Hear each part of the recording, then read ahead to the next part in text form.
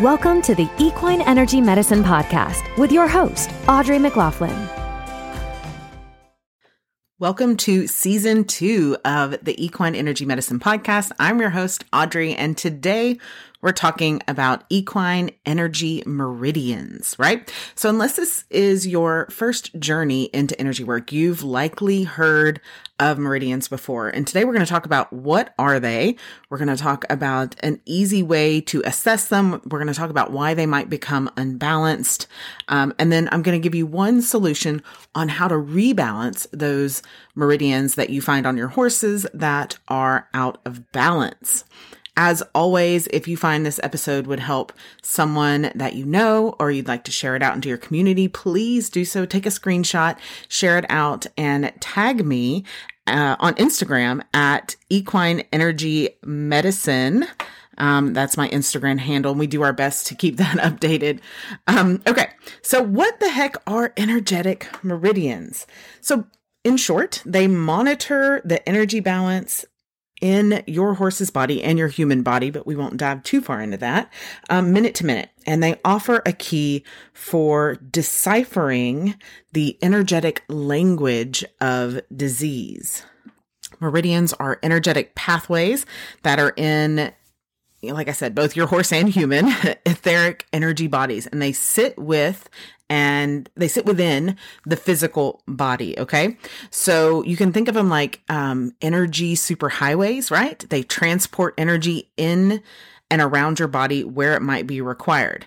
And unlike other energy bodies like chakras and auras and all of those things, meridians tend not to move, right? They don't operate outside of the physical body. Physically, if you look at where the energetic meridians are for your horse and you overlay that on the circulatory system, the endocrine system, the lymphatic system, or the nervous system, you'll notice that the meridians overlay or correlate with organs, circulatory or blood carrying vessels, endocrine vessels, so things that carry hormones and produce hormones, and immune cells, lymphatic system, and basically where the big nervous system clusters are on the horse. So like other energy bodies, right, meridians, they can become imbalanced, right? They can become imbalanced from energetic reasons, purely energetic reasons, from emotional reasons, from structural issues. And these things lead to blockages, right? One analogy that I find particularly helpful is to think of meridians like rivers, okay? Because it can sometimes be hard to wrap our mind around the non-physical aspect of meridians inside of a physical body. So if you think of it like a river, small tributaries meet up and flow into bigger, more significant streams or rivers, right? Which then may turn and flow into big rivers. These rivers crisscross all across the world, right? And they carry lots of things with them, including life-giving water. And water in this analogy is energy. So, every once in a while, there might be a restriction in the river, and it causes the water to dam up or build up behind it. And this causes excess water to build up behind the blockage, while in front of the blockage, there's very little water because of the barrier, right? Same thing energetically. Meridians can have a blockage or an imbalance, or they have a blockage that causes an imbalance. And depending on where that blockage may be, you might find either a buildup of energy or a depletion of energy. Depending on where in the body this happens, it can result in different symptoms and different physical issues for your horse. So let's talk about how to assess them. And I'm going to give you guys 3 ways to assess them. There's lots of different ways, some of which we've already touched on. So it'll be easy for you to go back and review prior episodes so that you can really put this into practice on your horses. So way number 1, okay? Way number 1 is emotion codes, right? We talked about that in episode 010, episode 10. So if you go back and look at that emotion code chart, you'll notice that there are areas of the body that particular emotions correlate to, right? And so, anger, for example, correlates with the liver. Okay. Well, there are also meridians generally given the same name that correlate with that area of the body. So whenever you find and release a trapped emotion, I recommend going and looking up these meridians in an equine acupressure book. And then you can see what other issues might be silently nagging your horse, either physically or energetically, that are also related to these trapped emotions. Now, in the human world, we have lots of studies that show how trapped emotions affect our fight, flight, and freeze response. Particularly our freeze response is where trapped emotions come from, or what trapped emotions lead to. And just like we do for nutrition and drugs and anything else, we can extrapolate those results to a horse as well. And so it is, although there aren't dedicated equine studies to this, it is a very good logical hypothesis that horses experience the same traumatic trapped emotions. I've seen it. I've witnessed it. I've worked with horses to release those, right? So when you are finding and releasing a trapped emotion, like we talked about on episode 010, and I'll put all these links on the show notes page at equineenergymed.com. You can go down to the blog section and everything I talk about here, I'll put all the resources there, even though it'll probably be a little bit before the transcripts are ready. But whenever you find and release a trapped emotion, I recommend looking up those meridians in an equine acupressure book to see what else could be nagging your horse physically or energetically that is related to that. Now, the book, I'll have that linked on the show notes page, that I like is called Equine Acupressure, A Working Manual. It's by Nancy Zidonis, Amy Snow, and Marie Soderberg, okay? There are other books out there. This isn't the only one. This is just the one that I use the most, okay? So if you're digging more into this emotion code stuff, because this is a relatively easy way to find these trapped emotions that relate to these energy meridian imbalances. Think of things like anger, right? Anger is usually associated with the liver. Lots of those anger emotions that aren't necessarily anger exactly, also related to the liver. Grief is also is often related to the lungs. Kidneys, especially in humans, are often related to fear. Back pain and kidneys often linked to fear. So in horses, it's the same, but it shows up a little bit differently, right? Fear shows up, for example, as tenderness in the psoas muscle, right? That diamond-shaped muscle. It can also show up as tenderness in the kidney area. It can show up as that little roach back, right? If you've seen that on a horse. But horses, in some ways humans are too, but horses are what they call master compensators, meaning if soreness develops in one location, they compensate for it with subtle shifts and subtle changes in how that area of the body is moved, how they land, and also by redistributing their weight. So fear, showing up as back pain, often is compensated with hock issues. Okay. So if you have fear that shows up on the kidney meridian and your horse also has hock issues, you've just connected all the dots, right? Or your horse requires hock maintenance with injections, which if they do, please listen to episode 011, and we'll talk more about nutrition for arthritis and lameness coming up in future episodes this season. But you can see how all three of those things become linked together. Okay, so emotion code is way number one. Way number two involves what is called the ting points, T-I-N-G. Ting points are located on the coronary band of the horse's front and hind legs. There is one ting point for each meridian, and you can use these points to discover imbalances in energy meridians in your horse, and also for balancing that energetic meridian.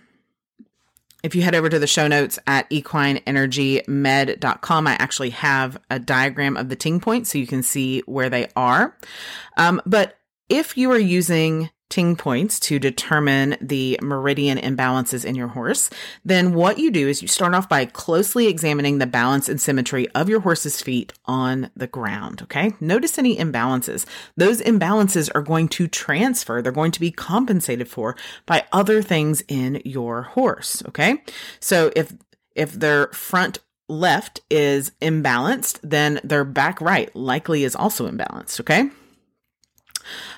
So the second thing you're going to do is palpate. You're going to get down there and palpate. Watch for kicking, right? Make sure this is a horse that trusts you and you trust them. And you're going to palpate that coronary band for what they are is calcifications, but they feel like knots or little rocks. These calcifications correspond with meridians on the ting point chart, and they can point to additional imbalances. They definitely point to a meridian imbalance, but they can also point to different imbalances as well. So definitely check out the chart on the show notes page at equineenergymed.com and palpate for those calcifications. Now, calcifications happen on the physical level. On the energetic level, it's an energetic block, right? On the physical level, there's some sort of energetic block in that coronary band that the body sends heat to and then calcium to lock it down, right? And then we end up with a block on that energetic meridian. Now, way number 3, you're going to look back to episode 009, muscle testing your horse. And the simple thing you're going to do here is ask what meridians are out on your horse using muscle testing. There are particular meridians that are out in the front or that are in the front of the horse. And there are particular meridians that are in the back or the hind of the horse. So what I do is simply ask if there are meridians out in the front, yes or no. And then I'll go through and I'll say heart, lung, triple heater, pericardium, large intestine, small intestine, just checking in yes or no for each of those, right? And then the same thing. Are there any meridians out in the hind? Liver, kidney, bladder, spleen, stomach, or gallbladder? And same thing, yes or no.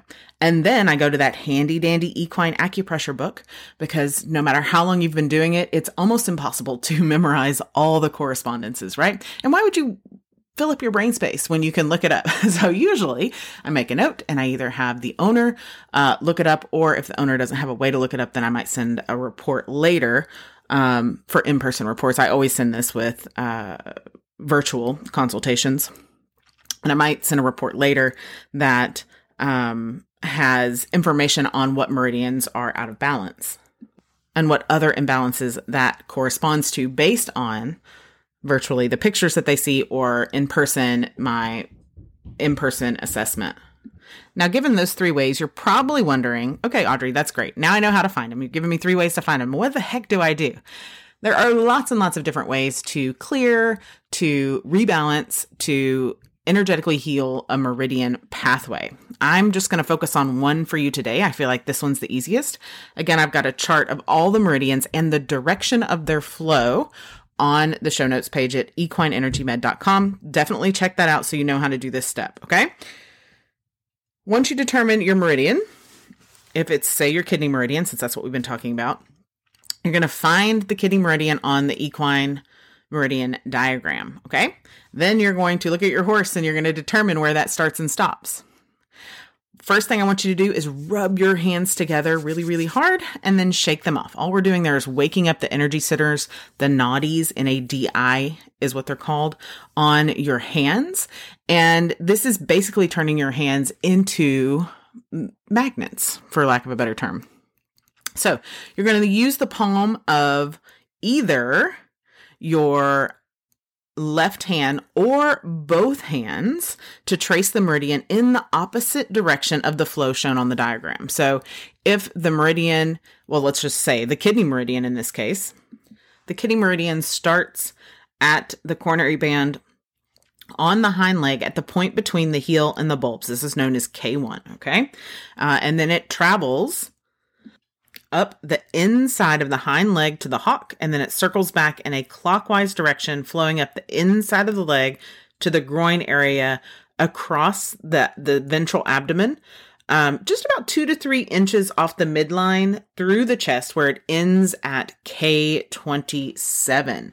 Okay, so you're going to trace that in the opposite direction. So you're going to start at K27 on the chest and trace it all the way back and down to the coronary band on the hind leg. You'll do that just one time.